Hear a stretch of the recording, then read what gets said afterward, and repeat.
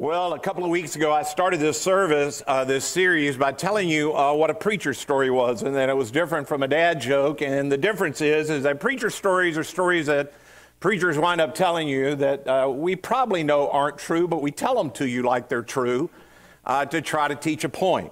Well, today I had planned to tell you about a whole nother thing that is unique, I think, to people in my generation. I really discovered this morning it's unique to my generation.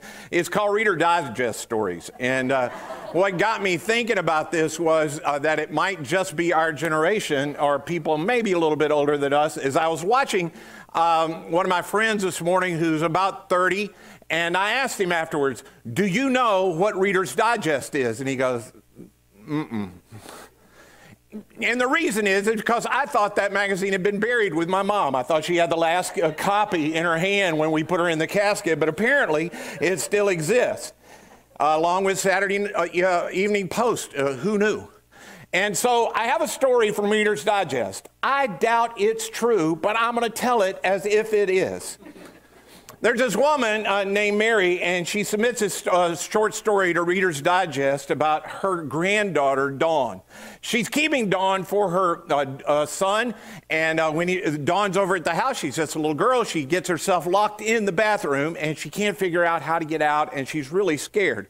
And so Mary says, "Dawn, I've got to go find a key for this. It's going to take me a minute or two, but you be calm and remember that Jesus is in there with you." And Dawn says, "I know. He wants you to let him out too." I don't think she said that, but maybe. So welcome to Community Christian Church. I'm Ed, and I share that story with you for two reasons. Number one, with the preacher story I told a couple of weeks ago, and the feedback I got from so many of you, particularly in this service, I know that's the only thing you're going to remember I said today in this, so you're welcome.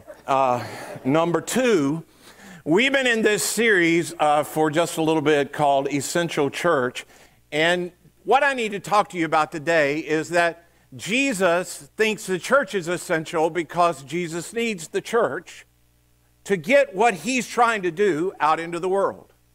We are his body, and he needs us to do what he's called us to do, to get what he has going on in the world to our community and to the world. In fact, Jesus said at the end of this, and we can do this with a lot of confidence that we've been singing about this morning and our trust in him, he says that he would build his church, and the gates of hell will not stand against his church. And I pointed out to you a number of weeks ago that gates are only put around a city as a defense mechanism. So Jesus is making clear to the church that the gate, that hell, once he's done his part and the church is established, hell is hunkered down behind walls. The church is not hunkered down. The church is advancing, and hell is afraid that we're going to conquer it. We're knocking down the gates of hell.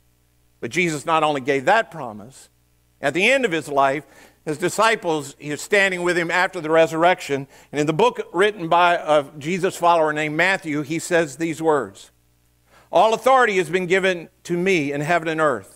Go therefore and make disciples of all nations, baptizing them in the name of the Father and the Son and of the Holy Spirit, teaching them to observe all that I've commanded you, and behold, I am with you always to the very end of the age." So Jesus gives us his mission. The reason that he came to the earth, he now gives to the church. And the mission is that we go to every person we know and we make disciples of Jesus everywhere. Now, there's a really big assumption behind this mission that Jesus gives to us that I think we can take from it, and I want you to get really clear. One is that Jesus thinks every single person in the world needs to be his disciple.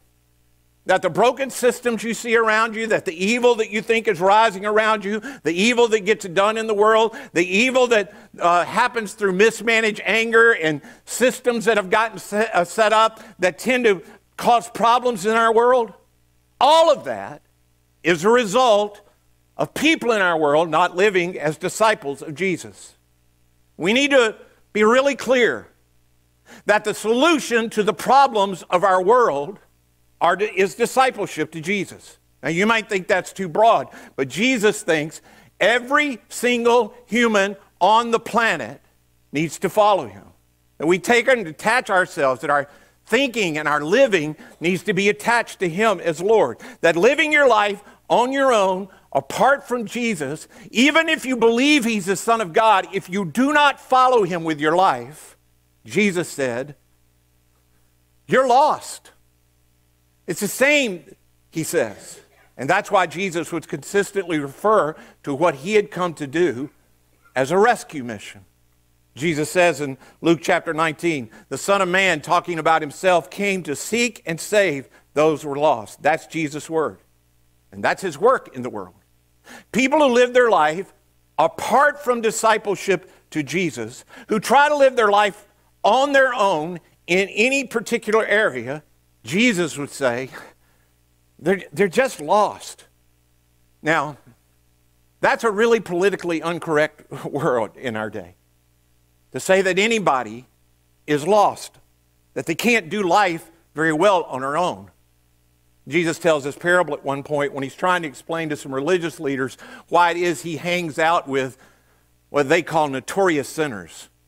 Why is it that Jesus chooses to live His life hanging around with people that are far from God? And He tells this story about 100 sheep and a man that has 100 sheep and one of them gets lost and the man leaves the 99 behind and he goes out and finds the one.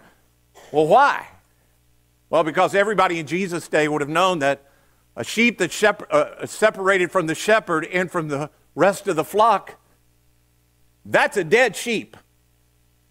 A sheep that's on its own, they can't protect themselves.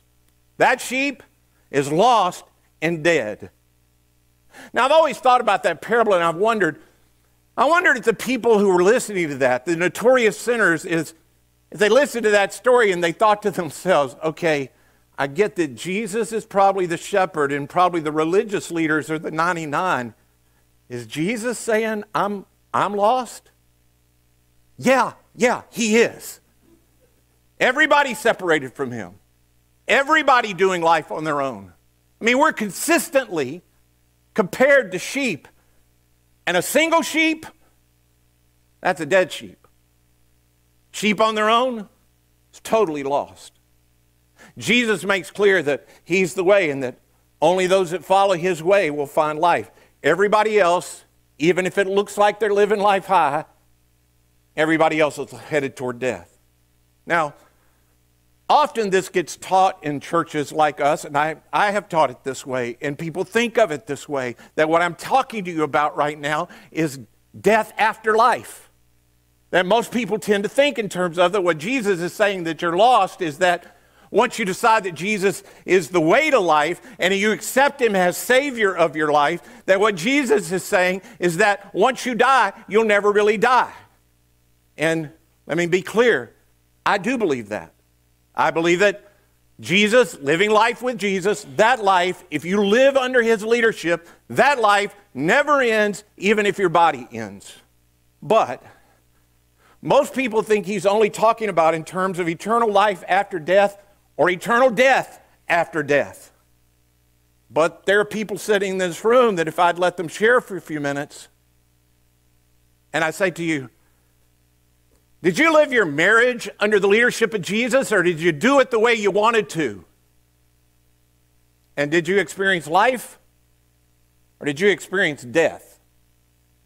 There are people all around you that they've experienced death more than once in a marriage.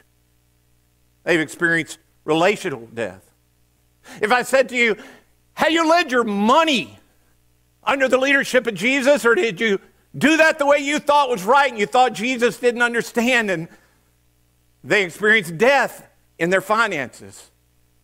Other people in our church, like me, thought that you could do things with your sexuality or with your the habits that you had in your life, and they'd never be a problem, that you could handle anger the way you thought, that it just whatever felt right to you in that area would be okay.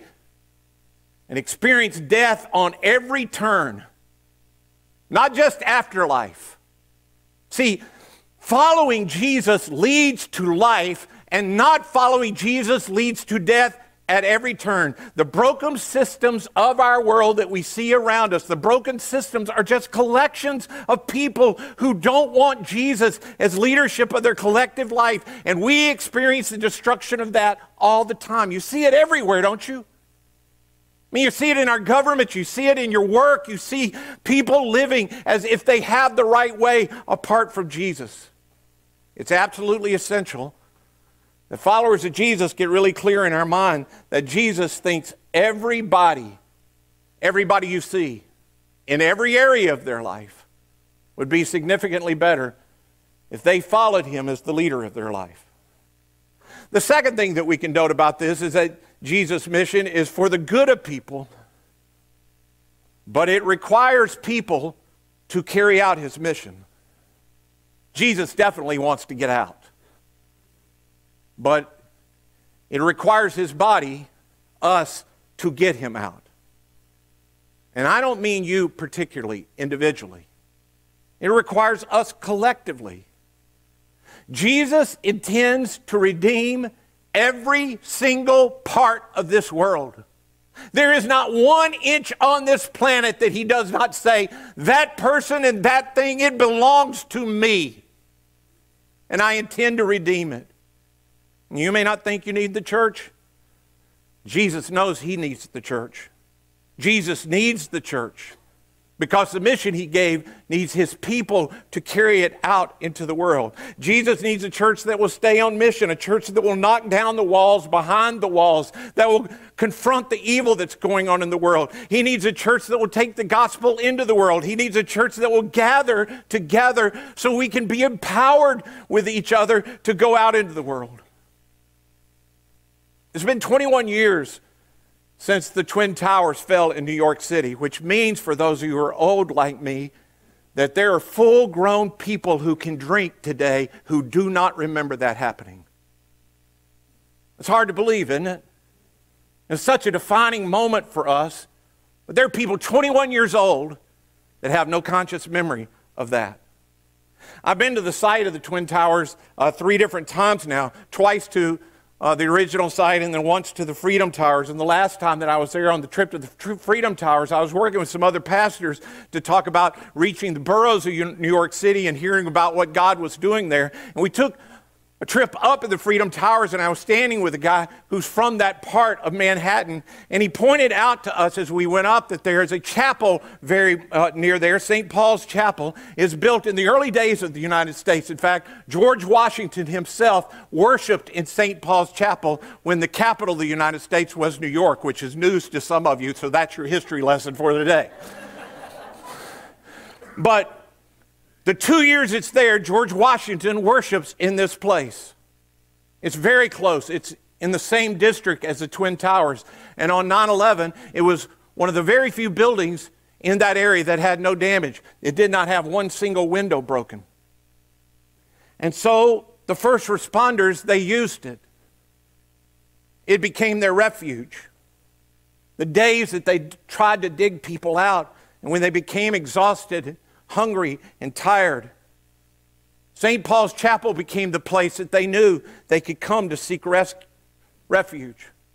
If they got tired, if they got hungry, if they needed somebody to pray with them, to grieve with them, they'd go to that church to be restored, and the church would help them get back on mission.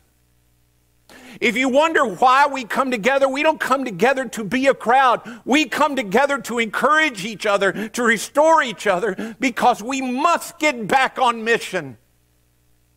We gather together so we can go scatter.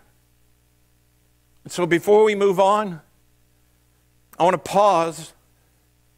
I want to ask Jason to come and lead us and pray for our church that we would stay focused on our mission together.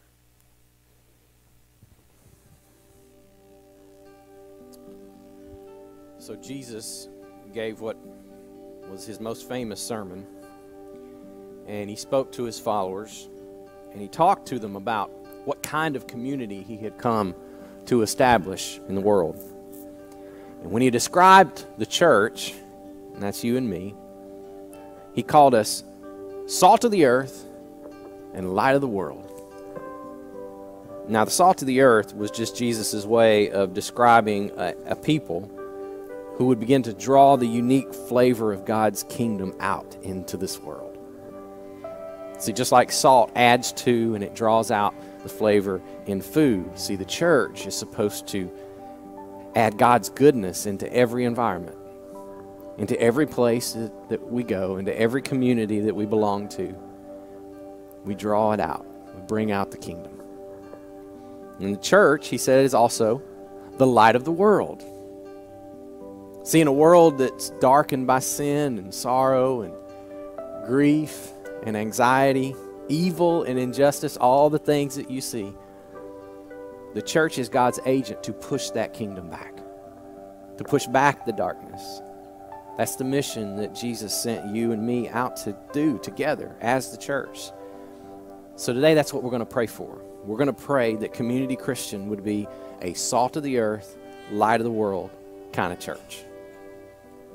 So to begin, we're going to first start by reading the words of Jesus, and we're going to do this together. So when you see the words on the screen in bold, I'm going to invite you to read those out loud with me. You are the salt of the earth, but what good is salt if it has lost its flavor? Can you make it salty again? It will be thrown out and trampled underfoot as worthless. Now I want you to take a moment, and I'm going to invite you, just pray in the silence that our church would never lose the flavor of God's kingdom. Pray that wherever we go, that our church would remain faithful and represent God's goodness and love into the world around us. Take a moment and let's do that.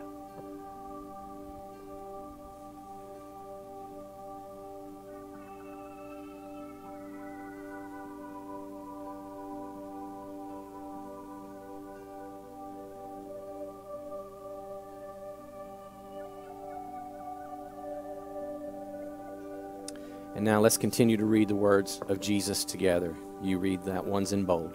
You are the light of the world, like a city on a hilltop that cannot be hidden. No one lights a lamp and then puts it under a basket. Instead, a lamp is placed on a stand where it gives light to everyone in the house. In the same way, let your good deeds shine out for all to see, so that everyone will praise your heavenly Father. So now in these moments of silence, I want you to pray for our church, that we might stay focused on our mission to be the light of the world, that we might do good for our neighbors, for our community, that we might see the beauty of life with God, that they might see life with God through us. Take a moment. Let's do that together.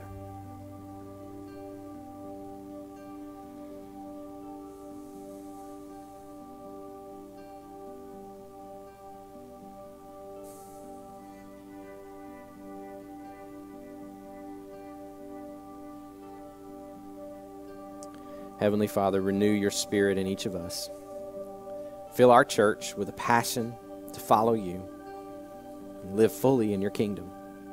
Help us to accomplish the mission that you gave us, to share your life with those around us. Help us be salt and help us be light. In the name of Jesus, amen.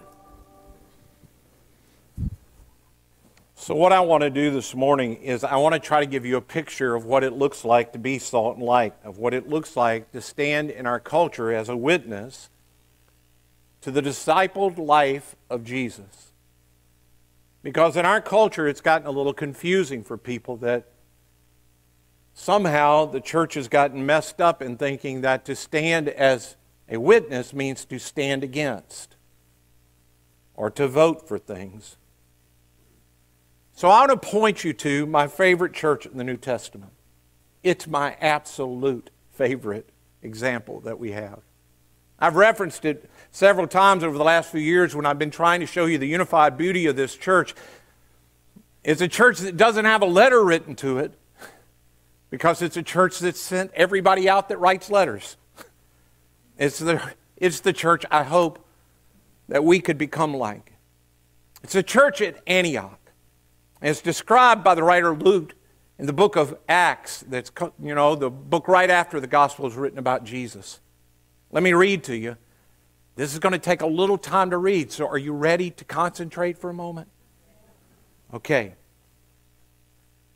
Meanwhile, the believers who had been scattered during the persecution after Stephen's death traveled as far as Phoenicia, Cyprus, and Antioch of Syria.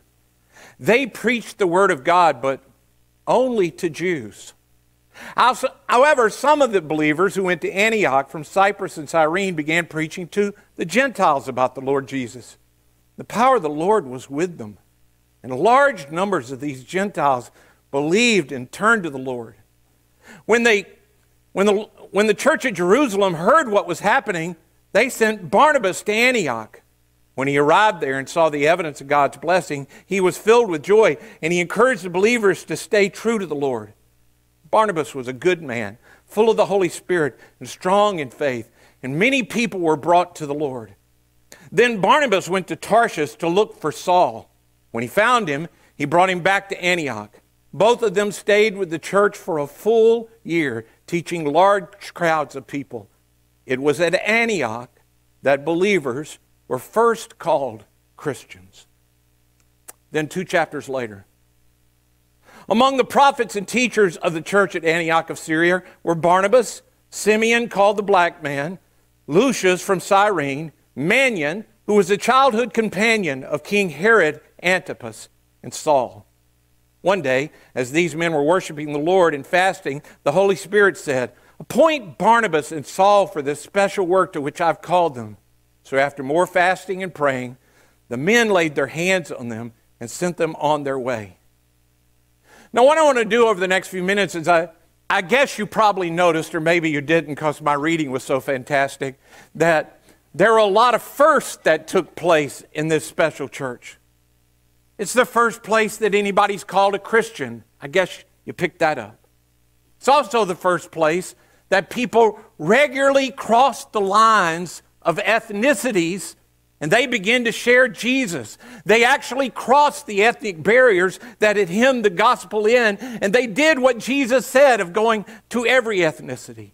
It's the first church that intentionally sends people out to people they do not know to make Jesus disciples everywhere. Now, I can't prove this, but I think this is true.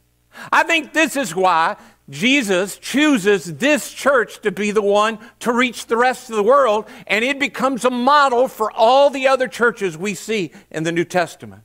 They have this unique unity that goes on between the diversity of ethnicities of Jews and Gentiles together. They come together from all kinds of different backgrounds, and God wants them to be the ones to model to the rest of the world what He wants to see take place. So let me end by sharing with you what I noticed about the church at Antioch. The church believed that Jesus was for absolutely everyone, everywhere. So when they left their gathering, they shared Jesus with everyone, everywhere. Let me share with you a couple of things that means for a church.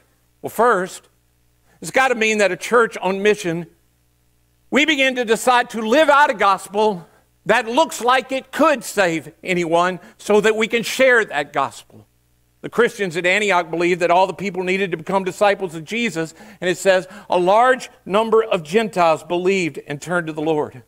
You'll notice they're not teaching a philosophy. They're not saying, hey, why don't we all just get along? They're calling people to follow Jesus in their century, knowing that if everyone will follow Jesus, we will get along, that He will unify us. They're not just preaching some kind of ethic. They're not going into the city and say, hey, we don't really care about what you believe. Just be really good people and love your neighbor and treat people nice. They're not preaching this kind of philosophy ethic that says everybody's okay. They're specifically calling on people of all different kind of backgrounds to turn their lives and their hearts and surrender their whole being to Jesus as Lord. Which is why in this church, discipleship to Jesus gets freed of its Jewish culture and it becomes one that any culture can adopt. Now, because I bet, well, at least I don't know of anyone in this room that's Jewish ethnically. And because most of us have never been in a church where there's anybody who's Jewish ethnically, we tend to think that all followers of Jesus, all time, were all Gentiles. But you need to realize until this point, because Jesus was a Jew and all the disciples were Jews, that until this point, everybody thought that the only way you could follow Jesus was to become a Jew first. That if you were going to follow Jesus, you had to follow Moses. And to follow Moses, for some grown-up men, that required a surgery. If you don't know what I'm talking about, ask somebody what circumcision means. But in Antioch, they took all of that away. They just said to everybody everywhere, all you need to do is follow Jesus. And breaking down those ethnic barriers, it caused people back in the mother church in Jerusalem to become really concerned. So they send their spy, Barnabas, up. Because Barnabas has got to check it out. And when Barnabas gets there, being a good man, full of the Holy Spirit, he sees God's blessing and grace on this church, and he just loves it. But not everybody back in Jerusalem does.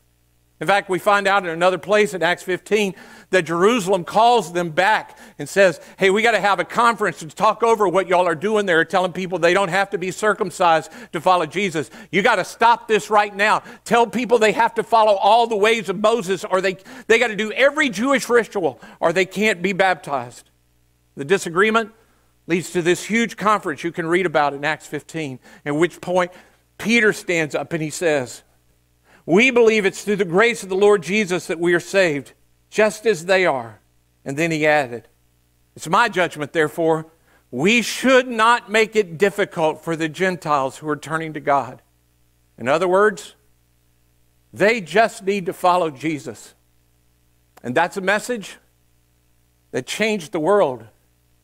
And I know it changed it for most people in this room, because you would not know if it had not changed. And nobody ever spread that news like the guy named Saul that we hear about, who eventually becomes Paul. Because Paul knew nobody needed grace as much as Paul did.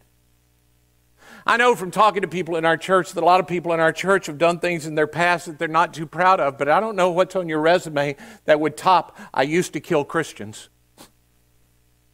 But that's on Paul's resume. Paul knew that if the grace of Jesus could save him, that grace could save anybody. And everybody needed to know. So later, at the end of his life, Paul would write to his young apprentice and he would say, Timothy, this is a trustworthy saying, and everybody ought to accept it. Christ Jesus came into the world to save sinners, and I'm the worst of them all. But God had mercy on me so that Christ Jesus could use me as a prime example of his great patience with even the worst of sinners. There are only two people in the world that have known me since the very first breath I took. It's my two older sisters. They know how I started. They know the life I've led. They know how I was raised. They know how incredibly obstinate I was. They know how rebellious I was. They know how I broke the heart of everybody who loved me. One of my sisters has been to Community Christian quite a few times. And on one visit, after seeing you, not me, after seeing you, people from great backgrounds who obviously knew Jesus from a long time ago, and people who culturally she could tell, have only known Jesus for a little while and have screwed up in ways that most of our culture would not find acceptable. She said to me, Ed, God used you to create a church for people just like you.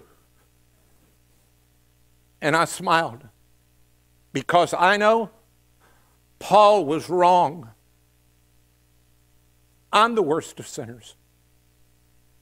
God has had mercy on me to be a prime example of his great patience, even with the worst of sinners. Listen, church, the idea has to be deep, deep, deep in us that the church believes that no matter what you've done or no matter where you've gone, that God, whatever you've been separated from him or from your community or from other people or even from yourself, discipleship to Jesus is the solution. It can solve all those problems, even when you know you are the worst. When you think you've gone too far and you've done too much and you become someone that you hate, God can redeem your life. And he can create a trophy of his grace from your life. Do you know the name Antonio Stradivarius? 400 years ago, he made violins that are currently the most desired violins in the world. But at the time, Stradivarius was a very poor man who could not even afford to buy wood. So instead of purchasing the materials he needed, Stradivarius would go down to the harbor and collect discarded driftwood from the sea. What he didn't know was that the microbes in the water ate the infrastructure of the wood, and in so doing, created these chambers that allowed the music to resonate in extraordinary ways, and has made a Stradivarius violin in our day worth between $8 and $20 million. See, this is what Jesus does. He takes the parts of us that no one wants, that often we don't want, the broken and the ruined and the wicked, and as we follow him, Jesus makes our lives sing. This is why we have to remember that discipleship to Jesus can save anyone. And more than that, we have to remember that through the church, God puts this on display. It was such a radical idea that Christians would share the gospel across ethnic lines. Antioch was the first place it happened, and Antioch was a very ethnically bigoted city. It was a very segregated city, with each race having its own part of town they stayed in. And along comes this group of people, and they started crossing racial boundaries. They started meeting together as family regularly. There was no other place in Greco-Roman culture where this happened. And it was here that believers were given a label no one had ever used before. They had no other way to classify a group of people who loved and cared for people so openly and inclusively. And so it was in Antioch that they were first called Christians, Christ's people. It was the only way to describe this kind of love. They belonged to Christ. From membership all the way to leadership, the church in Antioch modeled a reconciliation among people that became evidence to the reconciliation with God. And this is the message God wanted to get out. It's why he chose Antioch, not Jerusalem, but Antioch to be the church that would send out missionaries, because that's the church he wanted in all the world. And it's significant that Paul goes out from Antioch, because in the New Testament, we never see Paul start a mono-ethnic church, which would have been so much easier because a multi-ethnic church is messy. In fact, the reason we have so many letters in the New Testament from Paul is primarily he is addressing how to keep multi-ethnic people united in love, because it's difficult and messy. But Paul understood if you're going to teach everyone to obey everything Jesus commanded, then you are going to have to help people believe that everyone can hear the good news. Good news that only makes you right with God, but not people, is not the good news of Jesus. It's incomplete. And it was this reconciliation on display in the church that proved this. Look at what Paul says to the multi-ethnic church in Ephesus. For Christ himself has brought peace to us. He united Jews and Gentiles into one people when, in his own body on the cross, he broke down the wall of hostility that separated us. Together as one body, Christ reconciled both groups to God by means of his death on the cross, and our hostility toward each other was put to death. Wouldn't it have been easier if Paul had said, all you people that look the same and talk the same and like the same things, you go to one house for church, and all the rest of you can go to this house for church? It may have been easier, but it would not have been the church of Jesus Christ, because the grace of Jesus makes all walls come down when the cross is lifted up. The light of the world that Jesus puts on a lampstand is not separate but equal. God hates separate but equal. And that's why Jesus is building a church that models what only the Spirit of God can produce in the world. Jesus needs a church on mission. He needs a church that will live out good news and display it like a light put on a stand, and that will share the good news. He needs that for it to get out. And so does our world desperately need it. And that's one reason that the church, you and I, we're absolutely essential to God. It's not about drawing a crowd. It's not about getting more people. After all, we only gather together to scatter. We come together and we put the kingdom of God on display when we're together. And so we commit to this rhythm of gathering and encouraging and scattering to do the mission, because we know if we can get the grace of God right in the church, if we can unify right in the church, if we can get communion with each other across all kinds of divisions in spite of ethnic, political, and all kinds of other differences, if we can come together, if we can get that right, it helps Jesus get outside the church. And over the next couple of Sundays, we're going to talk to you more about what that looks like. To only gather in the name of Jesus, but to scatter in our communities where God has divinely placed you. But for today, here's what I want you to consider. Are you committed to this mission? And are you committed to doing this mission with the church? Which means, are you committed to any people in the church that they know they can count on you? That you are for them and you are with them. That you will do life with them and you'll do ministry with them. If you're new to our church and you've only been checking it out, have you done first steps yet? If you feel God calling you toward a step beyond just sitting in the service and consuming content and into community, I encourage you to go to the next step today. It's right out those doors. I'll be there. There'll be a team there to talk to you about that. I'd love to help you get more connected. If you've been coming for a while and you used to serve, you used to be in small group, and for whatever reason your group blew up or you don't like anybody in that group, come and talk to us. I mean, honestly, some of y'all are hard to like. I mean, let's be clear. I can be hard to like. You know that. I mean, we don't have to act like that's not true. We have to learn to love each other in spite of that, don't we? We have to move toward each other, because here's the truth. We don't know what God will do through our church, but we know that His Spirit is always leading us toward each other because we are His body. And so I want to give you some time to talk to God about this. And while you're doing it, we're going to receive the meal of communion. You were given elements when you came in. If you didn't get any, they're right out these doors on the table. Right outside that door, you can grab some and participate with us. If you're new around here and you don't believe what we believe and you don't feel comfortable doing that, just let this pass. But if you're a believer, would you use this time particularly not just to do what believers have a tendency to do, which is to thank God for His sacrifice and how He's made you right with Him? Will you give thanks to God that He placed you in His family? And you're a beloved son or daughter of the Father in His body to do work together. Maybe have a conversation with God about what your next step is. Because as we move forward, whatever God has in store for us in the future, we need all of us together. And not joined by a cause or a goal that we can accomplish, joined together by the love of Jesus shown to us on the cross. So I'm going to give you some time of quiet that you have a chance to remember Him, remember the body, give thanks for the body, maybe thanks particularly for someone that means a lot to you.